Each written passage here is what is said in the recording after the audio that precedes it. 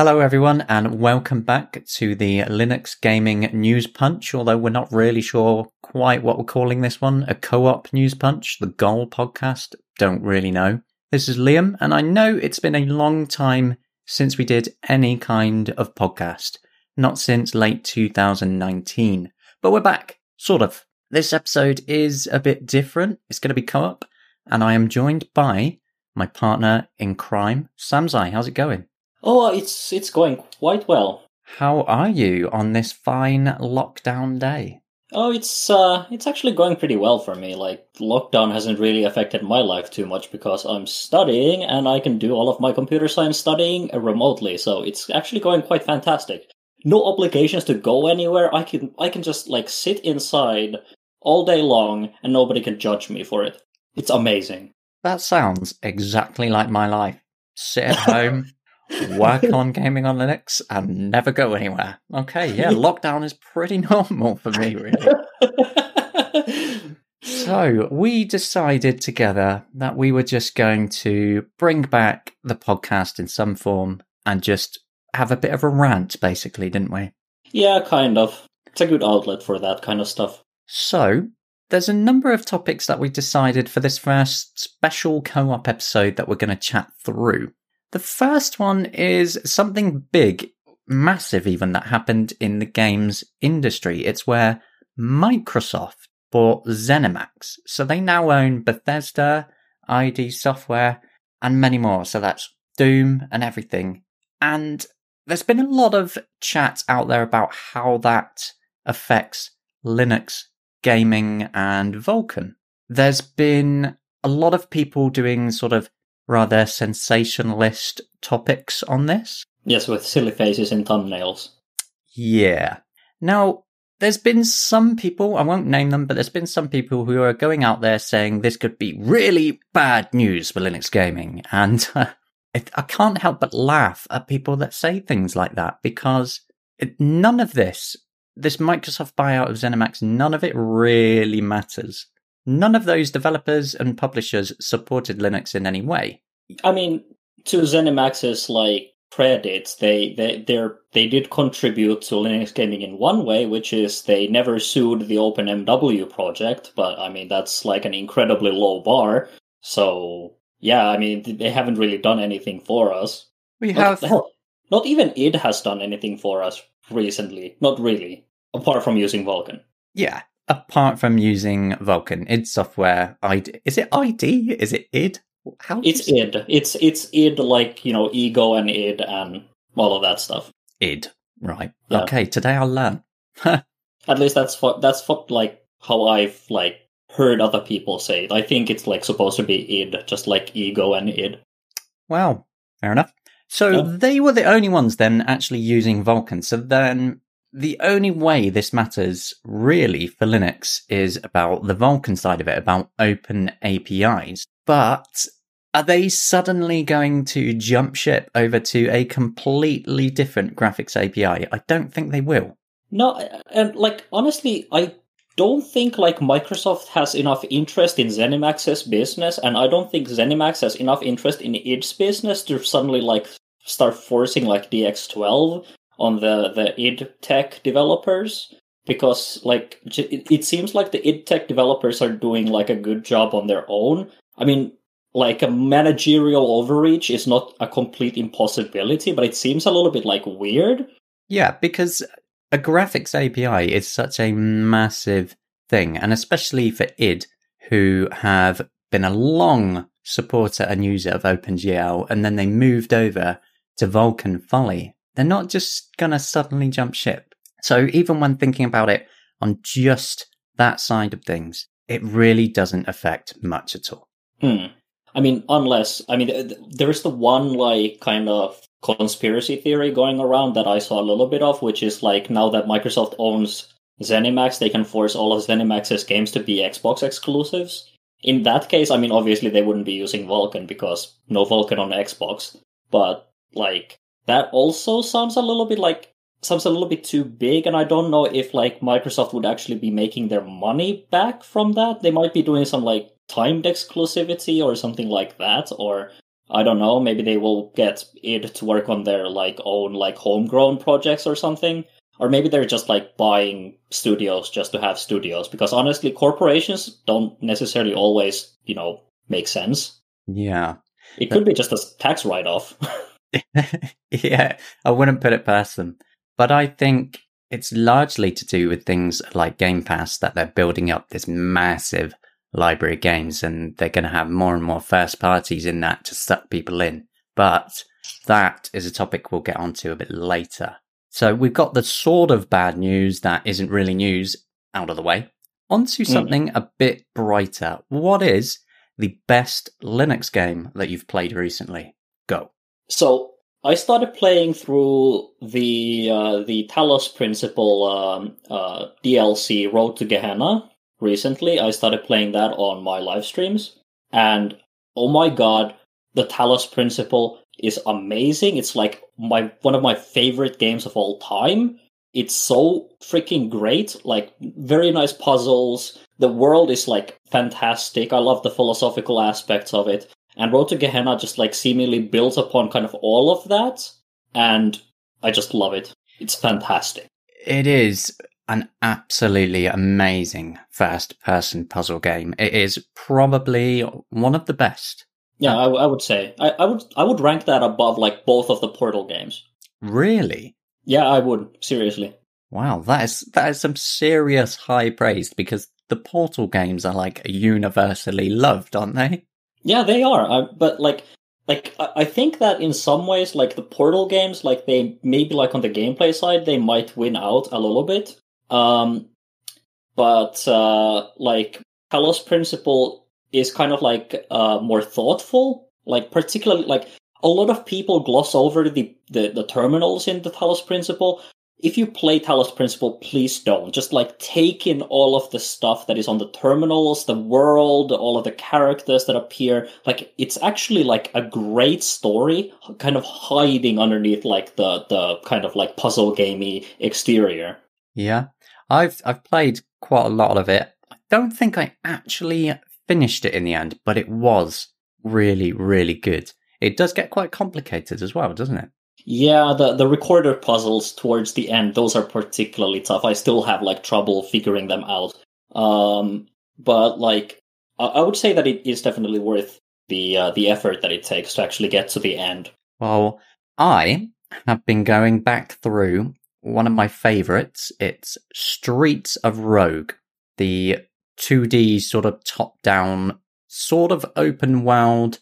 It's kind of hard to describe, isn't it? It's like an action roguelite. It's a bit of everything. Yeah, action roguelite sounds like the best description for it, yeah. But it's so good that just all the craziness that happens. So you go through all these different floors and then across a few different biomes, and all the madness that happens is just insane. I've been going through with my son and playing it in local co-op. Streets of Rogue is absolutely amazing in local co-op. So you get to pick those different characters and you get to unlock more as you do things as well. But getting my son to be the gorilla running around causing chaos whilst I'm the hacker person and I'm just hacking into everything, opening doors here and there. And it's insane. I absolutely love it. I cannot say enough good words about Streets of Rogue. And they're making a sequel. Oh, really? Yeah, and he's said what he's going to be doing with it is he's going to make it bigger, much bigger. It's going to be like way more open world rather than these small open environments. So it's going to be a bit like a massive open world by the sounds of it. I'm going to be interested to see how that turns out. I'm not entirely sure if like I'm personally like sold on necessarily making the world bigger. I don't think like the world being big was the thing that kind of like made Streets of Rogue what it is. I think like personally to me, like the most important thing about Streets of Rogue were these like in-game like the world interactions that like kind of happened like semi-organically. So you'd have like these different groups of people that would like react differently to one another, and then you could like kind of using the various gameplay mechanics, you could set up these very kind of elaborate schemes. Yeah, Streets of Rogue's AI systems and how everything just causes constant chaos is really the hook of it, where you can run around and hire people to then go and attack somebody else. And like you have rival gangs walking around, and there's all sorts of things. Like there's gorillas trapped in cages, and you can like hack the server behind the building to let it out, and then it like runs around smashing everything. It's so good. Yeah, it was pretty hilarious when I played it in co-op. I think with you and some other people on stream at some point. I haven't really played it much like since, but it was definitely nice to play in co-op. Yeah, great game. Now, talking about games, there's something that I wanted to speak about, which is game preservation and open source.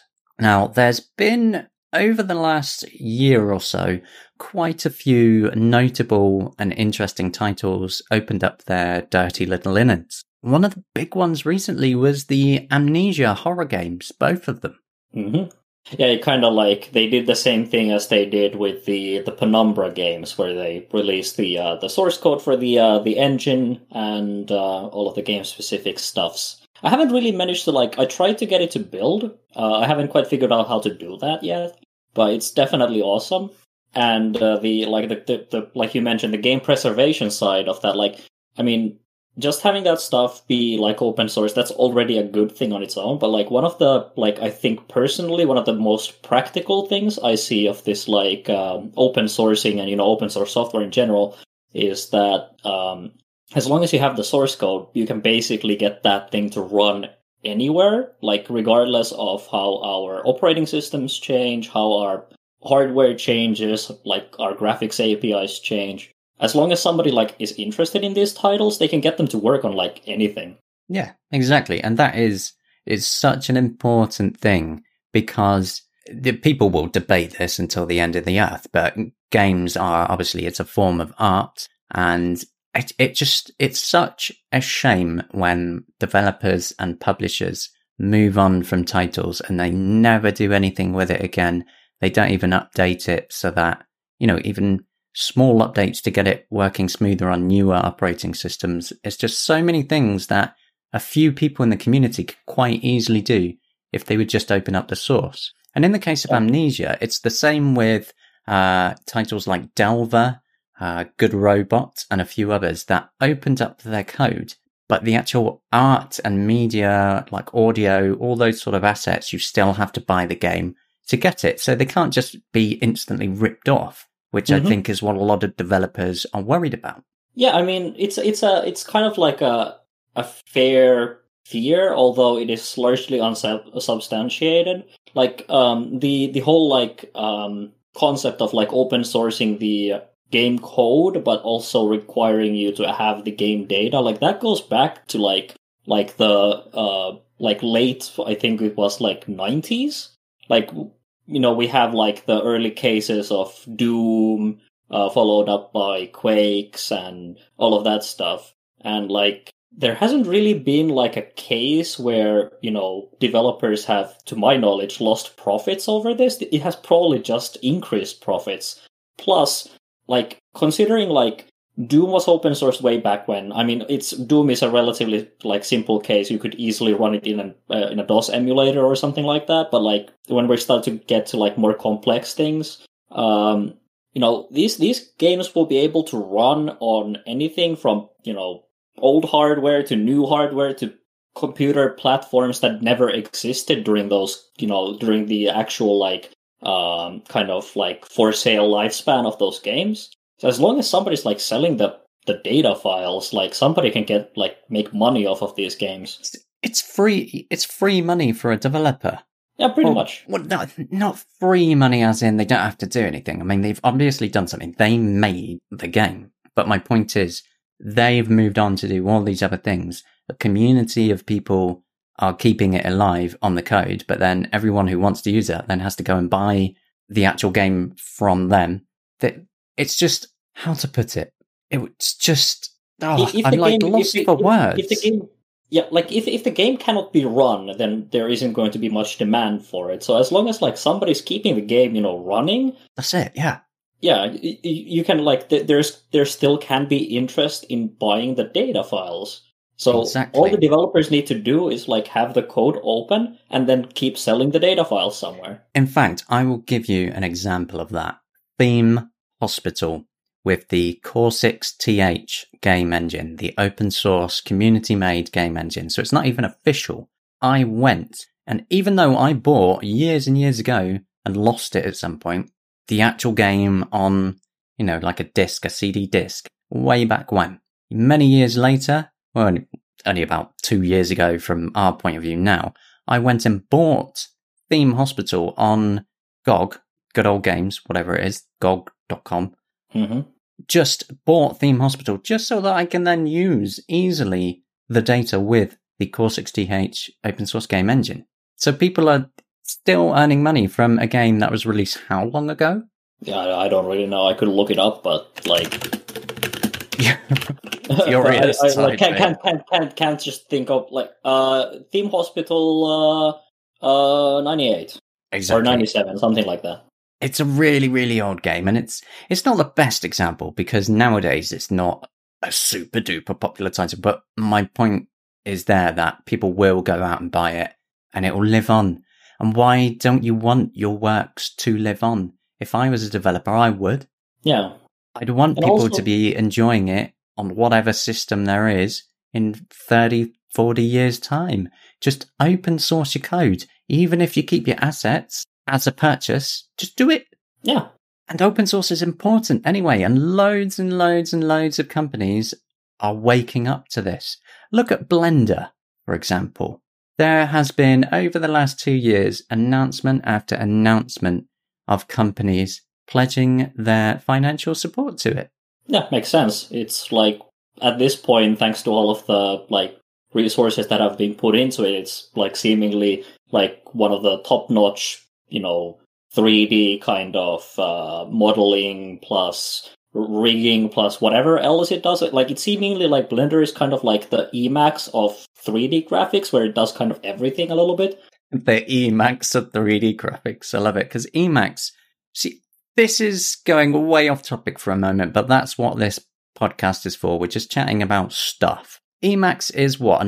Some form of text editor at a very basic level. Yeah, on a most basic level, it's meant to like edit text. But it's got so many things in it that you can run pretty much anything with it nowadays.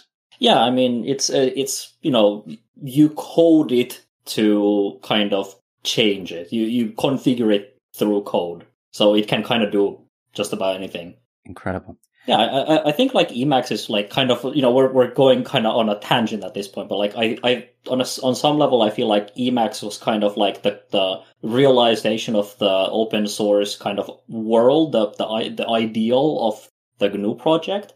Kind of, you have this piece of software that you can just kind of like rip the innards out, put your own innards in, change anything, make it do whatever. Yeah. And so, to put that onto the topic exactly though, that is kind of Blender, because Blender now does so many different things. And because it's open source, it's got a lot of different people working on it. And now companies are pledging money to it. You've got AMD, Adidas, Nvidia, Ubisoft, Epic Games, Unity, Intel, Microsoft, Google, and the list just goes on for a while. It's kind of amazing. Yeah. But I mean, this is one of those things, like it's probably like resource efficient to put money towards Blender, because like they have been like doing such a good job making like a fantastic product that is, at this point is like seriously like world class. Like, this is one of those cases where like an open source software suite has kind of become such a high standard product that it's effectively kind of making some of its competitors a little bit like inefficient. Nervous, I would imagine too. Yeah, probably also nervous, but like from the point of view of people like AMD, Ubisoft, Epic, like they can basically not take Blender for any of their project, and they can use it as much as they like want to, because they don't obviously need to pay any like license fees or anything. Yeah, and you've got more and more developers using it for their games as well, like Egosoft, who make the X Space Simulator series. They've even put out a video talking about how they were using Blender and how it's been sort of taking over more of their workflow. It's just nice to see an open source program doing so well. And open source is, again, very important. It can enable companies to come in and help with it. Like, look at AMD's graphics drivers on Linux. Look at how far they have come in the last couple of years. Yeah, it's pretty amazing. It is amazing. And you have people being paid to work on them. Like, look at Valve. They've been employing people through contracts or whatever to improve AMD's open source drivers. They've done the ACO shader compiler, which, as of the latest Mesa version, is now the default, isn't it, for AMD's RADV Vulkan driver? I haven't actually looked. I think that sounds reasonable. I should know this because I run the AMD open source drivers, but like I haven't really been keeping up with my RADVs. Like, they generally just work these days so well that I just keep updating them every time there is an update, and I just use them, and there aren't any issues. So, I mean, that, I guess that also goes to say something about the quality of the AMD drivers when you can just keep upgrading them like ad nauseum, and seemingly no problems come up. You have to admit, though, I do get a little bit jealous at times about AMD drivers, because you can just install an up-to-date Linux distribution with an AMD GPU and you're just ready. You can just go and install games. Yeah, exactly. Yeah, it's pretty great.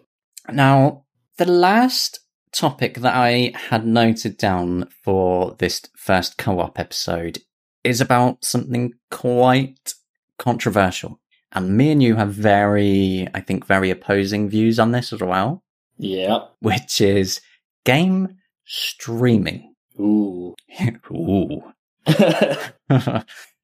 Every company seems to be jumping in on this now. You have Google with Stadia, Microsoft with their, I'm not actually too sure what they intend to call it in the end, Project xCloud, but it seems like it's merging with Game Pass. You've got Nvidia's GeForce Now, although GeForce Now does use probably one of the better business models for consumers, because it uses games on various services that you already digitally own. It's more ethical, yeah. Yeah. Which is funny considering it's Nvidia, but yeah.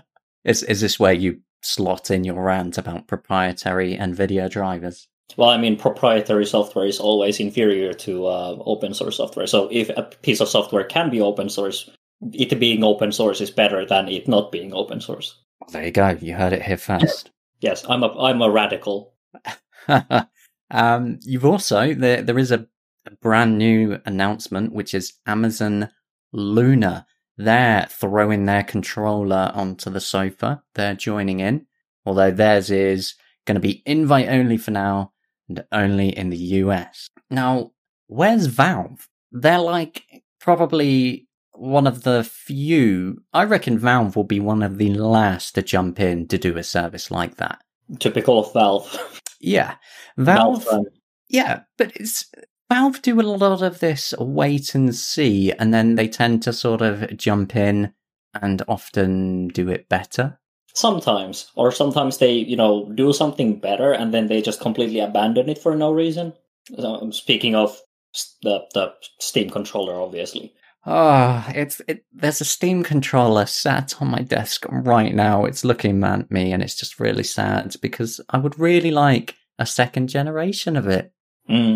So it's funny actually thinking about game streaming and talking about Valve, because I did make a note of this. There is a bug in the Steam client on Linux where if you have a lot of games installed, like me, I've got like thousands installed at a time.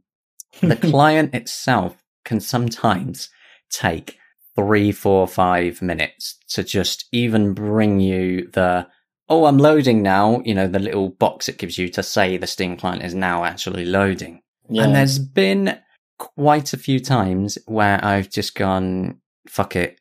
I've clicked the Stadia bookmark and within 30 seconds I'm playing a game. Now, there's serious power in that ability to just jump in that quickly to something. Even if Stadia isn't doing comparatively very well, if it seems like a lot of people don't actually like it, if their business model isn't the best. But the point is, with game streaming, it does open up those options, and it can be very fast. Yeah, I mean, it definitely like provides a convenience to those who can take advantage of it. Obviously, game streaming itself is kind of like it divides people into the people who have good enough internet to take advantage of it and the people who don't. For the people who can take advantage of it, it definitely brings a serious, convenience factor. Personally, I'm very much against this whole like game streaming thing. The only thing that I could like kind of get behind is something like NVIDIA GeForce Now kind of system, where, it utilizes the games that you already own somewhere else. And then, using something like that, I have nothing, like, I don't oppose that kind of a system at all. The main problem I have with these game streaming systems is that, like, you basically, you take a little bit of convenience, but you basically give up all control over your games to a company like Google, who really likes to pull plugs for fun. That is a genuine concern, and I'm quite a big user of Stadia, but that is always in the back of my mind. I'm sort of umming and ahhing between will they ever drop it? They've dropped a lot of things, but then there's the other side, like, they have probably invested more money in this than most of the things they've dropped already by now, considering the cost it must take. But, Google constantly makes stupid decisions, so, like, true. Can we trust them to be rational about this investment when they are so irrational about their other investments that they have already made, that they're basically driving into the ground at this point? One thing that I did think on, only recently sort of twigged, is that with Microsoft having their own, Nvidia's got their own, Amazon is now going to have their own, this cloud game streaming thing is going to be an expanding market. It clearly is. Mm-hmm. And it's probably where things are going to end up at some point. So, possibly. My thought is, future. Yeah, it would be if that is where everything goes. Mm. Now, the problem is that because it's an expanding market, and because it's going to be quite a powerful market, even if they're not doing so well right now, I think that is the reason that they'll stay in it. They'll keep building it up, I think, so that they have their name there. Otherwise, it's another huge market they get left behind in. Yeah, that seems fair. Which is... When are we going to end up in the situation where we're now with, like, when we watch TV series and, like, movies? Like, if you want to watch everything, unless you pirate, which we don't, like, advocate, you would need to have your HBOs, you would need to have your Netflixes, you would need to have your Disney Pluses, and, all that stuff. So at what point do we start having the same problem where, you have your Stadia games, and then you have your xCloud games, and then you have your Luna games, and then you have, like, 3, like, recurring monthly subscription fees or something that you have to incur? Yeah, now that is one of the bigger worries with it, isn't it? Because it's different when something goes, say, to an exclusive on a different store. That's different because you can just go to that store and get the game. Whereas if it's this subscription model and it's streaming, you've then, again, like Netflix and Amazon Prime and so on, you then have all these recurring subscriptions, and it might only be to play like one game across those services. It's going to add up to so much more money than just buying the individual games, isn't it? Yeah. But that's where they get people. It's like, it's the same with Netflix and Amazon. You might only watch a couple shows, but you're paying a vast amounts of money. So again, where is Valve? Why do they not want this money? The problem is how expensive I think it is to run across all these servers. Valve is basically a glorified content delivery network. Let's face it. Yeah. That's what they are. Being as nice about that as I can. I had a point there somewhere. Yeah, that's the problem when we have, like, these kind of rambly things that we're kind of, like, working off of a pretty, like, concise bullet point list. And, like, we don't obviously write these things down or script these things, so... Wait, I found a point. Okay. Valve has a lot of the tech there already. I've spoken about this in articles before, but spitting it out, putting it out loud, they've got a lot of the tech there. They've got all this in-home streaming stuff that they've gradually built up and then expanded to allow it from outside the home as well. Mm-hmm.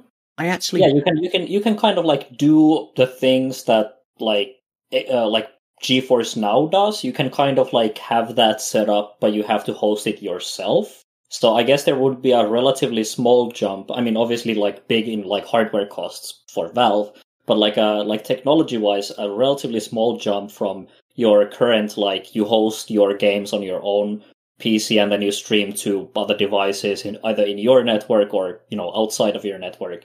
From that to Valve hosts your games and you stream them from there. Yeah, because it's different worlds, isn't it, really, when you think about it like that? Going from a few wires around your home to then it's suddenly beaming from a server across the world.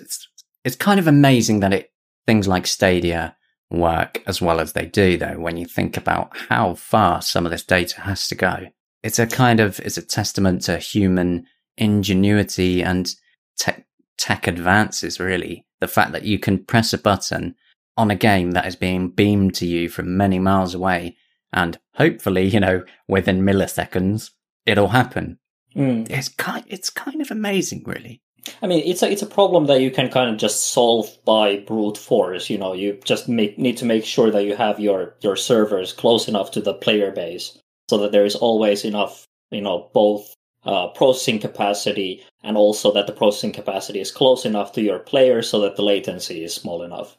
It's funny though, because Valve has all this there, and I picked up a Raspberry Pi 4 for my 32nd birthday back in July, and I hooked it all up using Ethernet.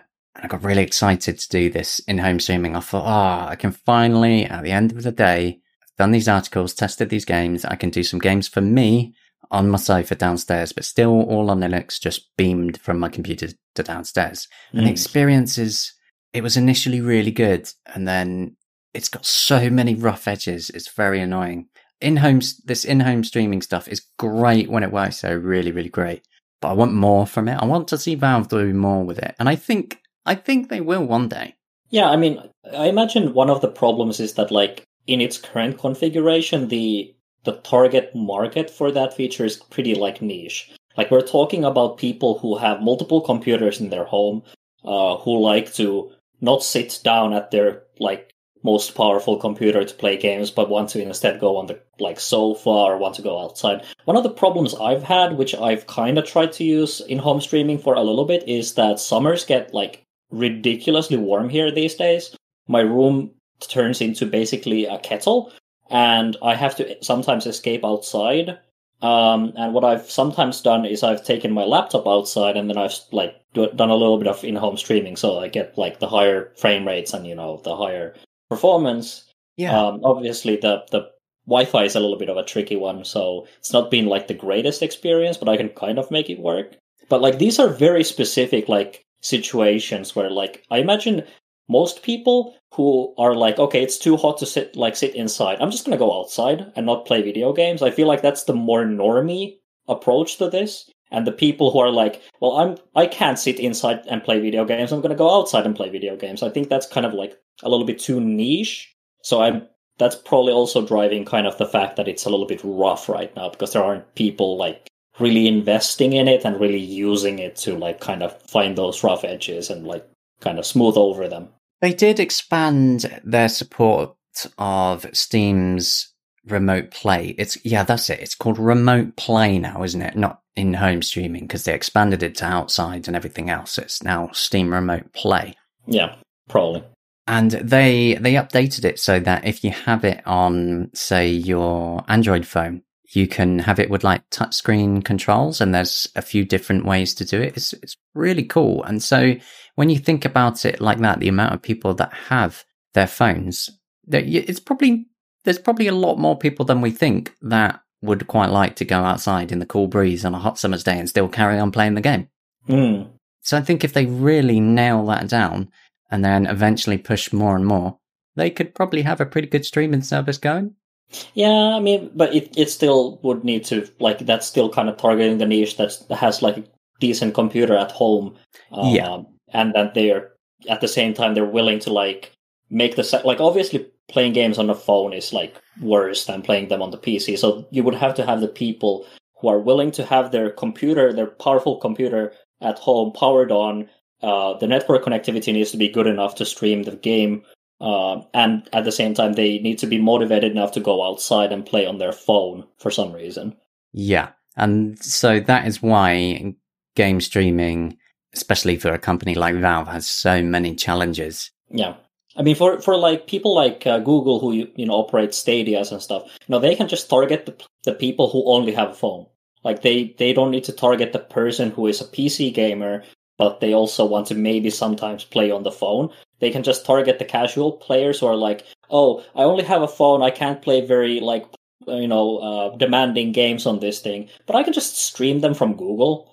So that's a way bigger market than the people who already have a decent gaming computer, but sometimes also want to stream something to their phone or something. Yeah, that is one of the advantages of the Stadia model and what Amazon's going to be doing with Luna as well. And even NVIDIA's GeForce Now can do it as well. The fact that you can do it on your computer and then you can go and do it on your phone. I think Valve, if they don't do it, I think eventually they'll get a bit left behind. Personally, That's what I think. I really wish that Valve would, enter this business, because I don't like the business. Like the whole game streaming thing, I think it, like personally, I find it revolting, I would say. But if Valve's business model is, okay, you already have your Steam library, but you can now also play them remotely, I might even take advantage of that, because I still have at least that little control that Valve's like Steam library gives me over those games. So I could still mod them, I could still take the data files out and use them on an open source engine, I can, do whatever I need to, but like, I can even play them offline. I can still do that, but at the same time, I can get the like optional convenience feature of sometimes streaming that over from like Valve's servers or something. Yeah. I mean, I would take that way over like something like Stadia, where it's only on Google services and you will never be able to touch the game data at all. Yeah. See, this is where Valve have that in their corner. If they were going to do something like this, they've already got this almighty 30,000 plus store full of games ready, but perhaps they just don't have the server capacity for it yet. If they were to just roll something out like that would be incredible. But I mean, it's worth keeping in mind that like Steam still crashes like twice a year. Yeah. So imagine that you need to be able, like, they can't pull off like 100% uptime on Steam right now. Imagine if they also had to like run these games on servers. You need GPUs, you need a lot of CPU cores, you need a lot of RAM, you need these data centers all over the place populated, and yeah, it would be a massive challenge. But I think at this point, like Valve could at least maybe to a limited degree do it. Maybe like start like kind of regionally and then expand out as you get more resource. Yeah, that seems like what Amazon are doing with Luna, because they're starting off in the US. Stadia as well, they're only available in a few countries. I think even GeForce Now is locked down to specific countries as well. They're all doing it like that. But the future of gaming then, is it in the cloud? I certainly hope not. Yeah, because that is kind of frightening. Yeah, and like, the thing is, like, I kind of was looking at Stadia, like, around the early days, like, kind of like, with a certain sense of optimism, because, at least with Stadia, it's a Linux machine underneath. So I was kind of hoping that, okay, maybe we'll get, like, some kind of side bonuses through this. Maybe we'll get improved drivers. Maybe we will get, like, games ported first to Stadia and then to Linux. We haven't really seen that. No. At least, yeah. I think the only one that we might see is like the Metro Exodus thing, but I'm not sure if that's happening, and if it is, when is it going to happen? I don't know. But the thing that like kind of crushes that for me right now is that the biggest thing that I read personally about the Amazon Luna, like I don't care about the service. The main thing that I care about that thing is apparently it's just going to run like Windows executables like straight like out of the box. So developers don't even need to like port their titles anymore. Yeah, it was confirmed. It was some sort of Windows server malarkey going on there. Yeah. Which is a way that there's probably still a few things developers will need to do, some sort of adjustments. Yes, just like you have your Steam specific like achievements kind of stuff. Yeah, exactly. I mean, Stadia's the same. There's a few games that are on the Linux desktop that have gone to Stadia, and I've spoken to the developer, and they've said, yeah, it is really, really close, but then you still have all of their store and service specific things. So it's not a straight port anyway. Yeah, but it's a lot like smoother when you already have like the Linux version running. You can kind of afterwards plug those things in. Yeah, because if it's already running on Linux and it's already running with Vulkan, then the port to Stadia, as Ethan Lee and Ryan Gordon, who port lots of games to various platforms, including Linux, have already said that it's really easy to get a Linux desktop game onto Stadia. The problem is that Amazon Luna, since it uses Windows servers, they could build up their library so much quicker. Yeah, and we obviously get none of the benefits. At least if you are like a person like me who is very much like native or nothing kind of a guy, like Amazon Luna gets like it benefits me in no way, whereas Stadia might kind of sort of maybe benefit me in some indirect ways. Yeah, but like personally from like my point of view, both of these are like bad for the consumer. Yeah, I agree. So game streaming might be the future. We hope it isn't. Open source is really important, and game developers, once they move on to the next games, please open up your game's codes. Just carry on selling the game for the assets, but open up the code. Talos Principle and Streets of Rogue are amazing games. You should check them out. And Microsoft buying ZeniMax, so they own Bethesda, id.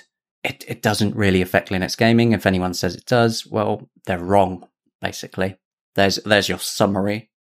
For next time, we've already had a bit of a chat. We're going to have a bit of a rant next time about Linux distributions, I believe, aren't we? Yeah, we weren't supposed to. Somebody said that we weren't supposed to do that, but then we were like, we don't obey your rules and we do our own thing. And we're going to talk about distros even though we're not really that interested. We're basically just being extremely petty. Well, it's an interesting topic nonetheless, because I'm sure we're both going to have some opposing views there on the amount of distributions and what they do and so on. So the next episode should be interesting enough. Yeah. So I hope you enjoyed our little rant there. We're going to do a few more rants here and there across co-op episodes. Just a nice, relaxing chat about various topics. Yeah.